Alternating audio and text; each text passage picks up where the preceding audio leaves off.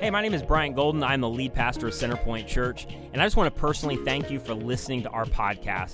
And I also want to invite you wherever you are around the country or in the Tampa Bay area to join our digital online campus at centerpointfl.org. And here's what you need to know. Our vision is to create an alternative to church as usual for all people. And all that means is, regardless of whether you've been a longtime follower of Jesus, you're new to faith, you're investigating faith, or you don't even know what you believe, our goal is for you to feel like you belong, even if you never believe. And so thank you again for listening, and I hope today's message encourages you and helps you. Glad you're with us. My name is Brian, lead pastor here, and whatever your lane you're coming from, trying to figure out faith, longtime follower of Jesus, we are glad you're in the house, glad you're watching, listening via Unfiltered Radio, wherever you're coming from. Before we dive into part two, I want to talk about something real fast that you're going to hear a lot over the next 3-4 weeks that's really important, and here's the date I want you to have in your mind, and it's August the 8th. August the 8th is kind of a big Sunday just in normal church life, in normal years where there's not global pandemics like last year, where everybody's kind of getting back into routines and kids are going back to school and all of those things are happening, which is kind of this mental, psychological cue of like, I need to rebuild some rhythms in my life. And so August 8th, we start a brand new series that I'll tell you about in just a second. But here's where I want to encourage you guys on, because many of you that are in the house today and a lot of you online believe this idea that we talk about a lot from the New Testament, and that is that the church is a movement of people. Like, we are the church. It was designed to be a multicultural, multi-ethnic, multiracial, multi-generational, socio-economically diverse movement that would be for the whole world, and everybody was invited in. And like, that is what we are based on as a church. And here's the thing that a lot of times we miss in the New Testament is that Jesus promises a somewhat conditional promise as he's about to peace out on this hillside with about 120 people. And he's like, you're going to build my church and the gates of hell are not going to overcome it. And he's like, and then I'm going to leave, but you'll be all right.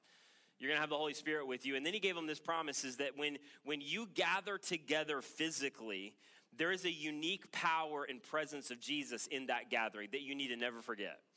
Because the church is the body of Christ, which means we are the closest thing in the world to being physically present with Jesus this side of heaven, which is kind of scary because everybody in this room is busted up.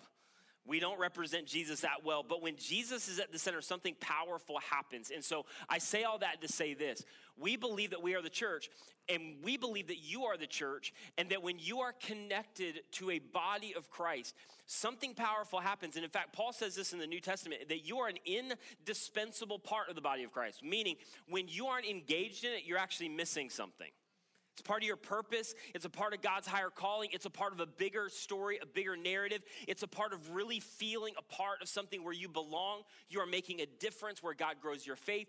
But if you aren't engaged, something is also missing, which means there are other people around that need what you have. And some of you out there in, Facebook land and YouTube and all of that, those of you who are outside of our city watching, I love it. But those of you who are in the local area, we need to understand that when we gather together as a church, something powerful happens.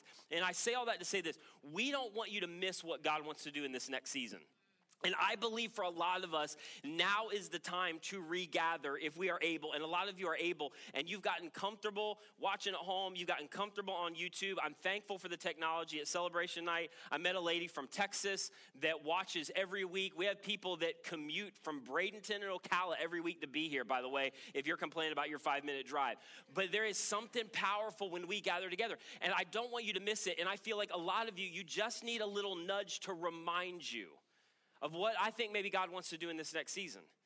And that if you don't gather, you have no idea what's at stake. You have no idea what God wants to do to grow your faith. You have no idea what God wants to do in the life of your student when you propel your 15-year-old to get into a group, and then all of a sudden, because this is how God works, they begin to open up to another adult that they would never open up to you, and they begin to experience connection and purpose in a way that you did not think possible for your 15-year-old.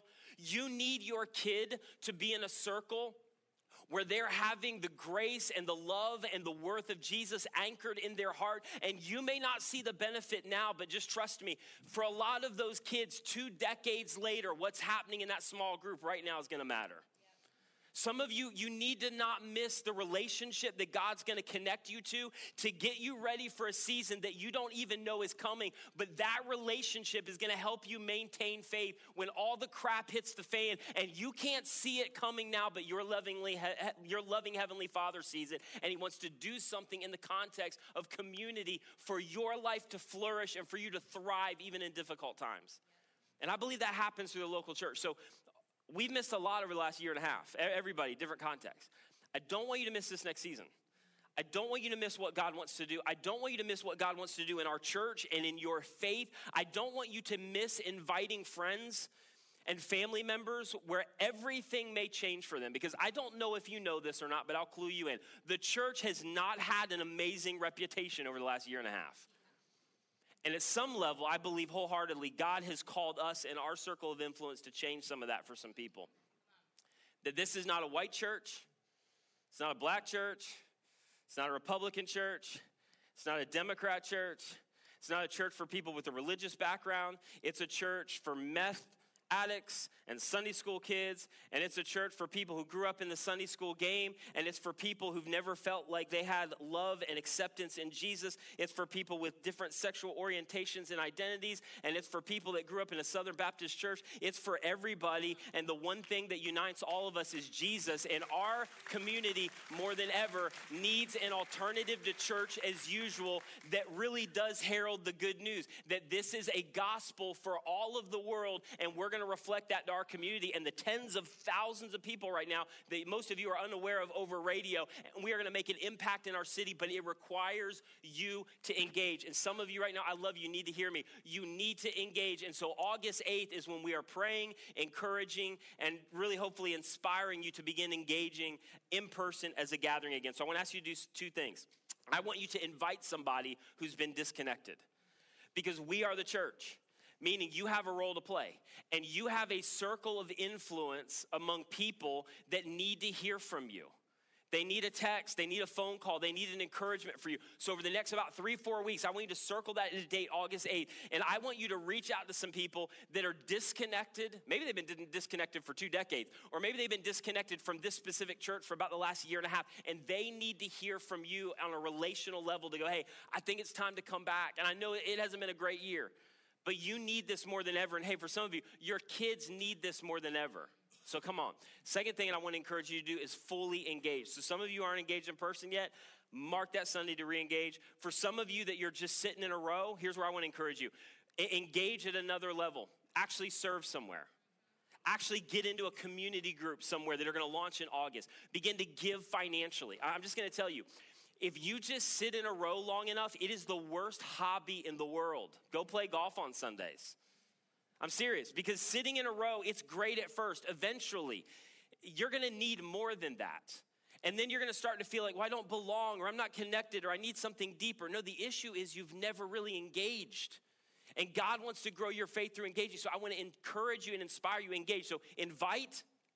And I want to begin to encourage you to engage. And then last thing, and I got to be done, but I'm going to start a brand new series on that weekend called Unbelievable, Grown-Up Questions About the Bible. And I've been planning on this series for about 2 years, and this just felt like the right time. COVID pushed this way back. But I'm super passionate about it. I love talking about this stuff. But a lot of you grew up in a Sunday school environment. Somebody handed you a Bible that was saran wrapped and it had maybe your name on it. And, you know, they wrote VBS in 1992 or whatever, and then they said, like, you should just believe it because God said it, and you're like, oh, that's amazing. And then you grew up, and your grown-up questions didn't really hold up, or that didn't really hold up under the weight of your grown-up questions of like, yeah, but what about Genesis 1? And how did we get the Bible? And is it reliable? And didn't God just write this? So for 4 weeks, I'm going to talk about the story of how we got the Bible. And so if you're a 40-year follower of Jesus, but you don't really have a clue, which I love you, most of you don't, this series is for you. And if you have ever had questions about the scripture, or you know somebody who has, or is in that skeptical, cynical, I'm not sure, this is the series for them. And I think that God's going to move in an incredible way. So Unbelievable, the story, or grown-up questions about the Bible starts on August the 8th. And so can I just pray for us, for what God is doing in our gathering? I just want to say this. If you weren't at Celebration Night, it was the best ever.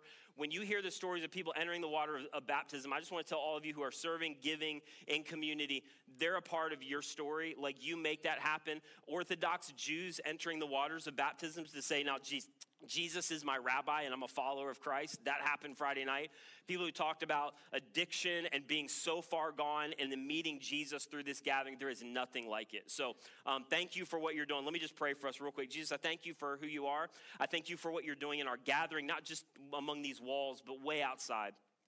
I thank you that you are using us, we the church, which is people, to reach people that nobody else is reaching. And Lord, I pray that you would begin to move us to not play this really, in some cases, socio-cultural game where we just sit in rows, but instead we would be moved, we'd be inspired to follow you, to represent you, to be culture shapers, to care about people in our community and city. I pray for those who have just gotten disconnected and at some level comfortable, that you would inspire them to move back and to engage and to be a part of what you're doing in your church. And Lord, I believe with all my heart that the greatest seasons for this movement are ahead of us. And so I pray that you would use us to change things in our city and our community and beyond in ways that we can't even imagine.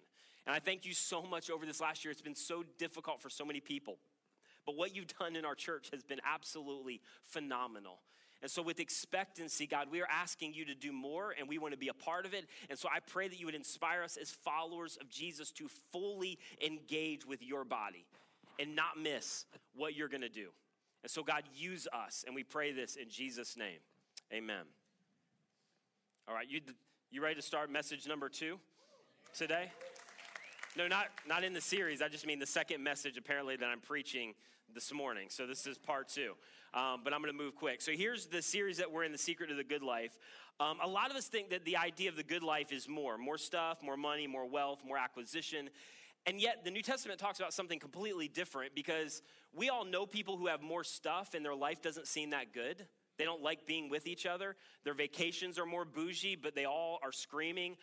There's not a lot of peace. There's not a lot of contentment. And then on the flip side, you know people with less that seem to have a good life. Like, you look at their life to go, I have more than you, but I want some of what you have. I want the peace that you seem to live your life with. So the secret really that Jesus talks about all throughout the New Testament is not more of, it's actually the management of. Now, here's what I want to ask you to do in a couple minutes. You just need a heads up, is I want to ask you to flip the script on your entire financial world. And for some of you, it's going to be really, really difficult, but it is not impossible. And I'm just telling you, and hopefully I can convince you from the scripture, this is such a powerful idea for followers of Jesus. If you're not a follower of Jesus, you don't have to do any of this. In fact, if you're not, you may be like, well, I'm glad I'm not a follower of Jesus because of this message. But if you're a follower of Jesus, this has the potential to change so much in your life. Now, here's what you need to know, and I kind of said this last week, but with a series like this, I know there's all kinds of baggage, so you just need to know, chill. You don't have to do anything.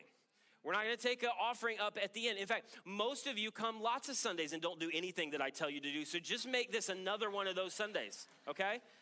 You don't have to do anything.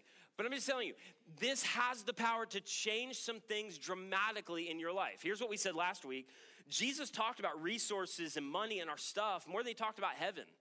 Not because Jesus needed it, but because Jesus knew the power around it. 16 of his 30-plus parables were around money. He talked about money and sex a lot because they have tremendous power in terms of the trajectory of our life. But Jesus taught some really specific things around it. And one of the things is this, is that money or your resources always overpromise and underdeliver. Meaning, if you make them the meaning of your life, ultimately you will get to the place to go, that didn't give me what I thought. And here's the thing that is so deceptive for us is, even though we have pursued some things 10 and 15 times, we're like, well, just that raise, if you just get that upgrade, if I could just get that job, if I could just get that car. And we've done it about 10 or 15 times over. It under-delivers every single time, and yet we still keep trying because we think a little bit more of what doesn't work will work. So I know it hasn't worked 15 times, but the 16th time, I'm going to be good. Like, this is going to be the good life. Now I'm going to be walking in the space that I want to live my life. And Jesus says, no, it doesn't work. Money can add meaning to your life, but money is not the meaning of life. Like, money can contribute to your happiness if you do what Jesus talks about. Money can add things. You should enjoy it. Jesus taught all throughout the New Testament, don't feel guilty for what you have, just feel responsible. But it can add meaning to your life. It cannot be the meaning of life. It never gets any airplay at funerals. Nobody ever talks about your portfolio. It only is meaningful if it is used as a means to an end that is not you and is bigger than you, right? So here's the question we ended it with last week. And this is a massive question, not just around your stuff. This is a massive question with every area of your life, your parenting, your marriage, where you want to go educationally, as a 22-year-old with your dreams for the future. The question is this: what end do you want your life to be a means? That question will ultimately direct where your money goes. It'll direct where your life goes. To what end do you want your life to be a means? Now, here's the idea that Jesus talks about all throughout the New Testament, and he uses this word that nobody likes to talk about, because immediately we think about the 63 days we haven't worked out or what we ate last night that we shouldn't have. But here's the idea that Jesus kind of unpacks in the New Testament, and it's this: that self-control ultimately is going to determine what gets control in your life. Self-control is going to determine what gets control. And this is especially true of your resources and your money. And here's how I know that that is true. Because the financial pressure that you feel has less to do with how much you have and has way more to do with what you do with what you have. And this is true because if you had the ability to talk to about half of the world's population, your pressure, the financial pressure that you feel, would make absolutely no sense to them. You would sit down over coffee, probably not coffee, but you would sit down with them and you would have a conversation with half of the world, and you would describe how much you make and the financial pressure that you feel, and they would look back at you like you are crazy, like you are insane. Because none of us feel like we have very much, but to a large majority of the world, we are wealthy. I know you want to argue that point, but statistics say otherwise. You are wealthy, and yet the issue is not how much you have. The issue is that you live with no margin. And so Jesus over and over taught, listen, it's not how much, it is the management of. Because we look at what we have and we just think, if I just had more money. And Jesus looks at us and says, if you just had more self-control. See, here's the thing. Money is always a better servant than it is a master. And you get the ability to tell your stuff, your money, and your resources where to go. Like, you get to be the shot caller. You can move into that position to direct your life and your financial world. And what you have to understand is money is a terrible master, but it is an incredible servant when you start directing it and telling it what to do. Now, that's where like your faith and your finances start to intermingle. And so I just want to say this again. If you're not a Jesus follower, you have to do anything I said. If you haven't signed on to follow Jesus, believe that Jesus died, rose again for your sins, I hope you cross the line of faith to follow Jesus. But you're not accountable to any of this. If you're a follower of Jesus, this is what Jesus says in terms of how our stuff, our stewardship, our finances connects with our faith, because it's a faith issue. And in fact, Paul put it in these words, and he talks about this tension in Galatians 5:16. And he says this. You with me at the 9 a.m.? Yes. He says this: so I say, walk by the Spirit. And this is so ethereal and usually is explained really badly, if I can say that. But here's all walking by the Spirit means is you become more and more aware of God in your life. That you begin to live your life with this understanding mentally, God's at work in my life. God has a plan for my life. God's directing my life even when I don't understand it. God is moving things. God is for me. God is with me. And the more you become mentally aware of that and begin to live your days like that, it's not some super spiritual, ethereal thing. It's just that recognition. God's working. God's moving. God's directing my life. I'm going to be clued into that. I'm going to begin to look for God. And as you begin to do that, as you begin to have that awareness, the scripture talks about the Spirit of God in you, if you've placed your faith and trust in Christ, begins to lead you. Begins to lead you even in regard to angst that you feel inside in terms of how your conscience is moved a lot of times. It begins to direct areas of your life, and that includes the areas of your stuff, your stewardship, and your finances. As you begin to be aware of God and God's Spirit leading you, God's Spirit will begin to prompt and direct to go, no, I don't want that for you. I want to lead you in this direction. That's not a good idea. That's what it means to walk by the Spirit. And here's the direction that the Spirit prompts you. Here's how Paul describes it in verse 22. But the fruit of the Spirit is this: as you begin to be aware of God's work in your life. And just real quick, if you're not a follower of Jesus, not sure about the God thing, the thing that's powerful about this is just what, as human beings, what we want.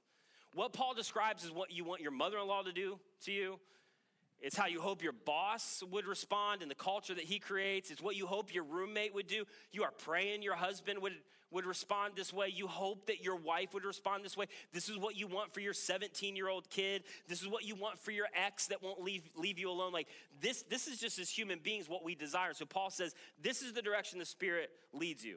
Love, joy, peace, forbearance, kindness, goodness, faithfulness, gentleness, and then here's our word that we hate, and self-control. Now, here's what you need to know. The Holy Spirit, the Spirit of God, what we're talking about, which is, if you haven't been in church, that's weird, I get it, always moves you in the direction of self-control. Because everything on that list, everything that Paul just described, wars against your internal appetites that many times can get control of your life. And the Holy Spirit knows that, including the appetite for more money and more stuff. So we shouldn't be surprised when, as Paul's writing this, he says, okay, listen, God doesn't want anybody to be mastered by their appetites. It's not a good place to be. In fact, some of you in this room or online, you spent a lot of money trying to get out from under some appetites that ended up dominating your life. And Paul, in essence, is going, listen, you don't need to be mastered by your stuff. You already have a master. And he's better. And his life is better. And so then Jesus makes this brilliant statement, moving over to Luke chapter 16, which if you weren't here for part one, you need to go back and listen to it. But in part one, I read this whole passage, but I left out these verses that are around that passage that are so powerful that Jesus said as he's teaching on stuff and about money and resources. And here's what Jesus says in this whole context. In Luke chapter 16, verse 13, no one can serve two, what's the word? Online. No one can serve what? Two masters. And the Greek is kurios. That word masters, kurios, and it just means this: one who is in charge by virtue of ownership. And you're like, well, I don't have a master. And Jesus is like, we'll see. No one can serve two masters. You cannot serve both God and money.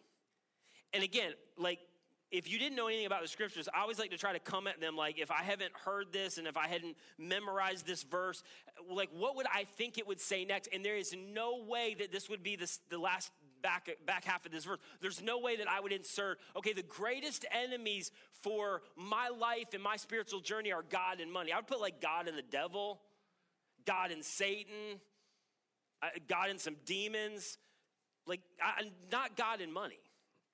And yet what Jesus is saying here is you can't serve both God and your pursuit of stuff or your acquisition of stuff as the means to life. Doesn't mean you can't have it. Doesn't mean you can't enjoy it. It means you can't be mastered by it. And here's what you need to know about Jesus. He taught this so brilliantly throughout the New Testament, where he said that the chief competitor, you may not believe this, but the chief competitor for your devotion, for your heart, is your stuff and the acquisition of stuff. The chief competitor for your heart and for your stuff and for your devotion specifically is your stuff and the acquisition of stuff. And nobody ever thinks about that. We're worried about everything else going on around us and what might happen in spiritual warfare. Nobody ever thinks, okay, this is literally the primary enemy of me experiencing the life that God has for me. So the question is really this: do you have money or does money have you? And you're like, I don't know, because I don't have enough. Like, I get Jesus, like, it's the chief competitor for your heart. Well, I'd at least like to sign up to take the test to see what I do, but I don't even have enough to know. Because that's what happens, right? We read those verses and it doesn't ever apply to any of us. So who is Jesus talking to? I don't know. Is he talking to people that get random Amazon packages at their door and they can't remember what they are? I mean, some of you get home and it's like, it's kind of like Christmas a couple times a month, and you bought it and you don't remember it, and you're about to surprise you with what you bought you on your doorstep. You have no idea. Could be those people. It could be those people who are like, hey, I'm on Amazon. What are you getting? I'll know it when I see it. Like, I don't know.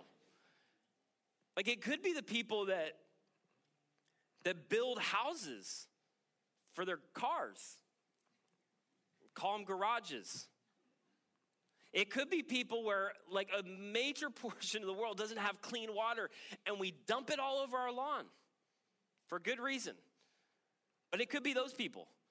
Like Jesus is going, listen, this applies to everybody for this reason. Because we all want to put ourselves in these categories and they have more and I have less and we're always looking to somebody else. But listen, everybody is at risk at making money their ultimate pursuit or their ultimate concern, which ultimately, by definition, makes it ultimate. And Jesus is going, that's who I'm talking to. And that's a risk whether you make $20,000 or $200,000. To make it your ultimate concern or ultimate pursuit. And come on, isn't it crazy? Just go with me for a second.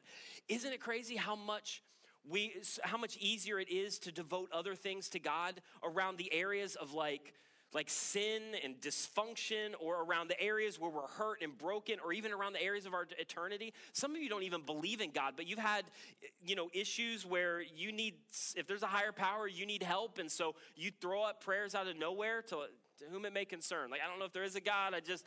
I need somebody to get me out of this. And we are so quickly ready to look to God, that God, I need help in this. God, I need to get out of this. God, I need some kind of like just help me. Or around the areas of deep sadness or brokenness, where we will cry out to God.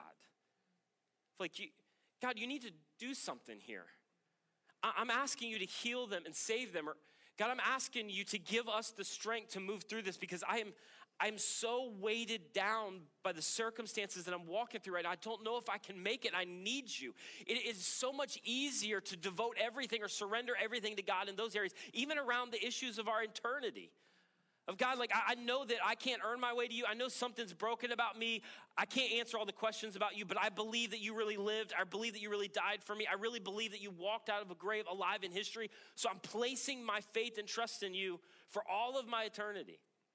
I mean, I'm kind of joking, but I'm somewhat serious. So like, I think some of us sometimes would be more heartbroken if we found out there was no money than if there was no heaven. Because we're like, oh, heaven's a long way away. There's no money. But it's so easy to devote all of those other areas. And Jesus is going, come on, man. Stop playing. Just be honest with yourself. I want you to follow me. And this isn't about me, Jesus would say, getting your money. This is about money not getting you. And Jesus was so clear. And if it's offensive, take it up with Jesus. Jesus was so clear that if you have not surrendered what you have, you haven't really surrendered. And Jesus was so clear that if you have not surrendered what you have or given him access to what you have, you haven't really given him access to you. And all of that creates a tension, because we're going, okay, even if I believe that, or I'm tracking with you, Brian, like, how do I avoid that? And so Jesus addresses it in maybe his most famous sermon. In Matthew 6:33, Matthew records it, and Jesus says this. This is how you flip the script. This is how you begin to change everything in regard to your world. But seek what? But seek first. Basically, to keep from the seduction of more, I need more, I need more, I need an upgrade, I need more. Jesus is like, this is how you begin to reorient everything from the inside out. And this is not about either or. This is about the prioritization of. Again, Jesus never taught poverty theology, but he did teach, listen, something has to come first. And so he says, but seek first his kingdom and his righteousness, Jesus' righteousness. And what you find all throughout the New Testament, just go with me for a second, and then you can be done and not do anything if you want to. Jesus taught over and over again that his kingdom was an others first kingdom. And don't get tripped up by the word righteousness that can have all these religious connotations that some of us can get lost and it can seem too deep. Here's how you know what he meant by righteousness. If you want to know what he meant by righteousness and his kingdom of righteousness, you just need to watch Jesus. Jesus, who fearlessly and courageously put other people first. Jesus, who fearlessly and courageously put you first. And he says to us, I am inviting you into a kingdom where you are not first. And it's amazing. You're going to find the secret to the good life there as I've defined it. And you're going to find more peace and more fulfillment and more contentment and more pleasure. And you'll actually enjoy more of what you have if you follow me into this. Because in that moment, you will become a means to an end that is not you. Seek first my kingdom and my righteousness. And there's no way for me to amp up the emotion enough of how Jesus demonstrated this as he was walking toward Jerusalem and Jesus was leading the way. I love the way Mark describes it in Mark 10, that he makes the point that you know that Jesus was actually leading the caravan. And that's significant because Jesus knew exactly what was going to happen when he got to Jerusalem. And he's on his way, and his dudes who are at the time clueless behind him are arguing about, when this all happens, who's gonna be like your second in charge? Who's gonna be chief of staff? Who gets to sit beside you? Because they're all thinking that Jesus is about to set up a political movement and kingdom, like many of you still think. And they're on their way, and they're arguing about this and who gets to be second. And then Jesus turns around, and he just asks them this really rhetorical question. Do you guys want to be great? Like, yeah, that's what we're talking about. Well, you know greatness of the world, right? Greatness is as soon as you get leverage, you leverage it for you.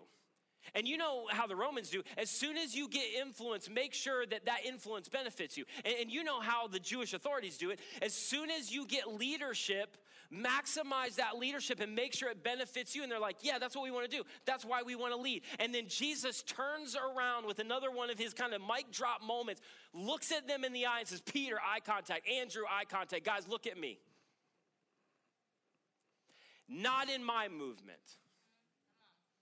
Not in my church, not in my ecclesia, not among my followers. If you want to follow me, heads up guys, you are following me into an others first kingdom, and it means that you lay down your life and you become second and somebody else becomes first. And then he shuts down all the debate, and Mark records it in Mark 10:45, for even the Son of Man, Jesus is like me. I didn't come to be served. I came to serve and to give my life as a ransom for many. And then finally, they get to Jerusalem. And I talk about this narrative a lot because it's one of the most powerful in all of Scripture. I can't ever just communicate the emotion in such a way that it does justice, but they get into this rented apartment, upper room, and they're having their final Passover meal, and the guys still don't fully know what's going on, but in hours, Jesus is going to be betrayed and crucified, and Jesus gets up from the table, and you know the story, many of you. He gets a wash basin and a towel. He takes off his robe, which was a very strategic symbol because it was the sign of his rabbinical authority, so it was another indicator, I'm putting myself second, and I'm becoming a servant for the sake of you. He ties his robe around his waist. All of his guys in the room are like, crap, we forgot to hire somebody to wash the feet. Because that's generally what you would do. So they're like, we look like idiots. We should have this by now. I mean, we've been with Jesus for 3 years. And so there's kind of this little argument. And Jesus is like, Peter, shut up. I'm going to wash your feet. And he gets up from the table and he gets down with these guys who've walked miles. Their feet are disgusting. And he begins to go around the table and wash their feet. And as he does it, the room is silent. And when he gets up, he looks at every one of those guys around the table who don't have a word to say and says, listen, when you get out of this room, I don't want you to ever forget this. The moment you have anything, any leverage, any influence, any authority, any material possessions, I don't want you to ever forget this moment. It is not for the sake of you. You are a steward. I'm inviting you into an other first kingdom. You go second. Everybody else goes first. And then John records it. Jesus said, you call me teacher and Lord, and rightly so, for that's what I am. Now that I, your Lord and teacher, have washed your feet, you also should wash one another's feet, because I have set for you an example that you should do as I have done for you. And then verse 16, very truly I tell you, no servant is greater than his master. And Jesus is going, listen, I've flipped the script of all the kingdoms of this world, and now I want you to do the same. And if you are going to join my kingdom, I just don't want you to ever forget, this is an others first kingdom. And then the next day, they watched their king give his life for his subjects. And the world was never the same. And Jesus says, I want you to join me in my kingdom, how I see the world, how I see people, the fact that I put others first. I want you to flip the script. And so then we're thinking, okay, but there's still a tension there. I still got to live life. I still got to pay bills. I still got to get my kids through college. I still have dreams I want to pursue. And Jesus is going, no, I know. I've placed all of those on your heart. This is not either or. This is one and two. Something has to take priority. There is some kingdom that has to go first. I'm just telling you, it needs to be my kingdom. And so he says this in Matthew 6:33, but seek first his kingdom and his righteousness. And Jesus is going, and by the way, because I'm for you, I died for you. All these things, meaning all the stuff that you worry about and obsess about, will be given to you as well. It's not about one and two, or it's not about either or. It's about one and two. It's about what is going to take priority in your life. And come on, Jesus is so brilliant. Because he knew, and he's saying right now, what many of you have already experienced, you just may not be able to articulate it. Jesus knew this, that when you put you first, eventually you come in last every time. Here's why. Because when you put you first, eventually you have a very difficult time saying no to you. And when you have a difficult time saying no to you, you end up getting mastered by appetites where a decade down the road, you would do anything to go back and go, I wish I would have said no to me. And Jesus is going, that is not life. I am inviting you into something better, something bigger. This is the secret to the good life. You are a created being, and you are created to seek first your Creator. And when you don't, just hear me, and then you can go your way and think you're an idiot. That's fine, but just hear me. When you don't, your life becomes disordered. And so here's what I want to encourage you to do, because that's the question. Like, what do I do? Jesus told us, okay, you got to put something first, something ahead. You've got to flip the script. And so here's what I want to encourage you on. Don't have to do it. I will tell you, it'll change your life. This is probably the thing I get emails around the most from people 2-3 years later to go, I took this advice. It changed my life. So I just want to encourage you to do this. First of all, I just want to draw the contrast. Here's what me first living looks like in terms of just your resources, your money. It looks like this: live, save, give.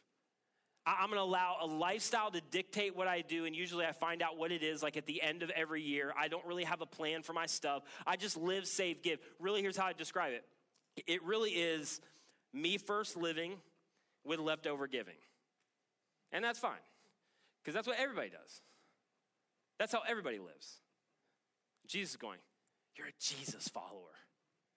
I'm inviting you into a different kind of kingdom. I want it to be said of you like Peter, James, John, and those guys that were there that eventually gave everything, what the author of Hebrews said, that the world was not worthy of them. I want you to live in that kind of kingdom. Here's how I put it in my notes, and it's kind of stupid, but you might remember it. Telling your money where to go is proof that it's not running the show. Like, I'm going to control what I do with my stuff. And here's what seek first living looks like. Give, save, live. Give, save, live. I'm going to give first. I'm going to save something because Jesus talks about that. I think it's appropriate and it's wise. And then I'm going to live on the rest. But I am going to dictate ahead of time what lifestyle I'm going to live on. And I'm just telling you, Jesus taught it is a tangible, verifiable evidence that Jesus is Lord and Master over your life. We don't like it. It's uncomfortable. But it's just true. And you're not going to experience it. You're not going to believe this part for some of you either, but I just want to tell you this. When you begin to implement this, which I did from an early age, not because I was spiritual, because I was taught, and I'm so grateful, it will become a keystone habit in your life. Meaning, the chains will begin to break in other areas of your life when you decide to start there to go, I'm going to seek first. It is a keystone habit that begins to direct every area of your life because it's not about your stuff. It's about your heart. And Jesus is going, this is the chief competitor for your heart, and I want your faith to grow. And Jesus could not have been clearer. The litmus test for your devotion to God is your willingness to put him first. Not include him, but to put him first in this arena of your life. So I want to offer this challenge, and I'll be done. I want to encourage you to do this for the next 2 months. Choose a percentage of your income and give it away as soon as you get paid.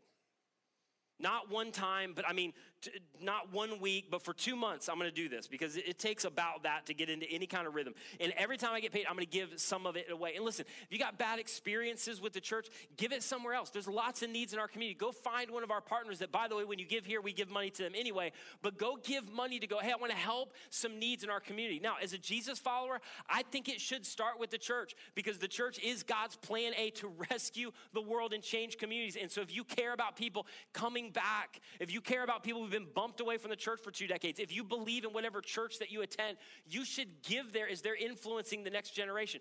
But listen, just give it somewhere and begin to be consistent because it's not about like one time or when I feel a need or I have this emotion. Everybody does that.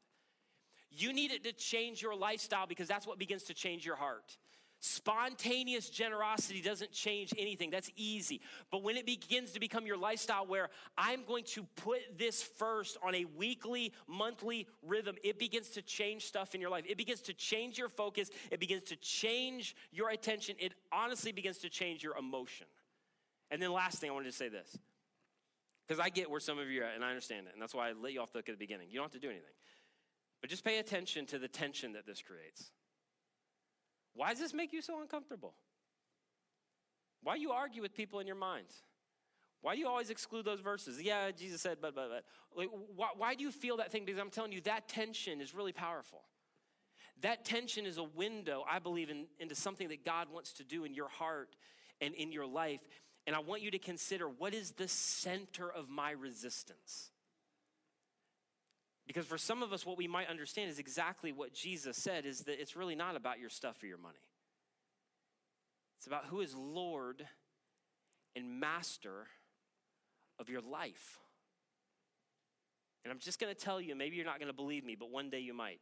Money is a better servant than it is a master. And I'm just so grateful, and I can't encourage you parents. I'm so grateful that I had parents who just taught me this and anchored this in my heart, and it's something I've tried to anchor into my kids' heart. Why? Because I want the church to get their money? No. Because I don't want money to get them. And here's what Jesus taught, and I'll be as loving as I can and get out of this. But Jesus said over again as Jesus followers, like, listen, don't kid yourself. Don't kid yourself. If Jesus is not first in your financial world, he's actually not first. And you're not really a follower. You're a user. And Judas tried that. So in Jesus' words, no one can serve 2 masters. Either he'll hate the one and love the other, or he'll be devoted to the one and despise the other. You cannot serve both God and your stuff or the acquisition of stuff. And so Jesus says to them and to us, and to me and to you, let's do this. Because there was a group of people one time who heard Jesus, who had very little. Everything was working against them. And yet they heard Jesus' invitation and they surrendered their lives. And it changed the world. So I want to encourage you, engage somewhere. Engage in a group. engage in serving somewhere within the church. And I say all that because community is going to help you in your journey. If you don't have other people around you, the more and more you are isolated, the harder it is to take these steps of faith. So even right now, Centerpoint to 94,000, they'll send you a link. I want to take a next step. I want to get into next steps. I want to find out about groups and service. And honestly, I want to get with some other people to help me in taking these steps to stretch and grow my faith. And maybe for some of you, you're right on the edge to go, Jesus, I want to surrender. Maybe this one area of my life that I have been unwilling to surrender, and I want to let you in, and I want to unleash your power, and I want you to lead me into the life that you have for me. And if I have not given you access in this area of my life, I haven't really given you access. So would you stand with me all over the house in person? And those of you who are online who can pray with me right now, would you do it? Jesus, I thank you for who you are. I thank you for what you left us. And the thing that's so hard about it, it is so counterintuitive. What I feel emotionally and what you say a lot of times are just two different things. And so I pray that you would help us right now to root ourselves to the reality of what you said is true. And it's not true because it's in the Bible. It's true because you walked out of a grave alive. That validates everything. And so I want to take seriously the guy that died and then somehow came back to life. And I believe that what you said is true. And so help us to have the trust and the faith to follow it.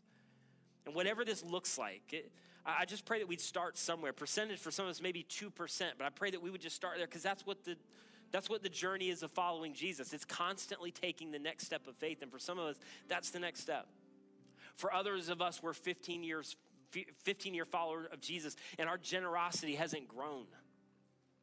We're so stagnant. I pray that you would lead us and compel us by grace, not out of obligation, to want to take another step to go, God, I want to surrender this area of my life. And so, God, do your things in our heart and our life right now in this moment to those in the room, those that are listening. And we pray this in the incredible name of Jesus.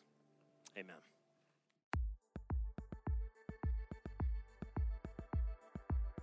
Thank you so much for listening. If you enjoyed this message or have been impacted by Centerpoint Church in any way, would you consider helping us out in one of two ways? First, if you would just spread the word, share this message with your friends, family. Maybe you could go rate and review our podcast on your favorite podcast catcher, but this helps us so much more than you know. And secondly, this ministry is supported by people like you through their financial generosity. And so if you've been impacted by any of these messages, would you consider giving to support the mission and vision of Centerpoint to see people reach with the radical grace of Jesus? You can give today on our website at centerpointfl.org. And again, that's centerpointfl.org.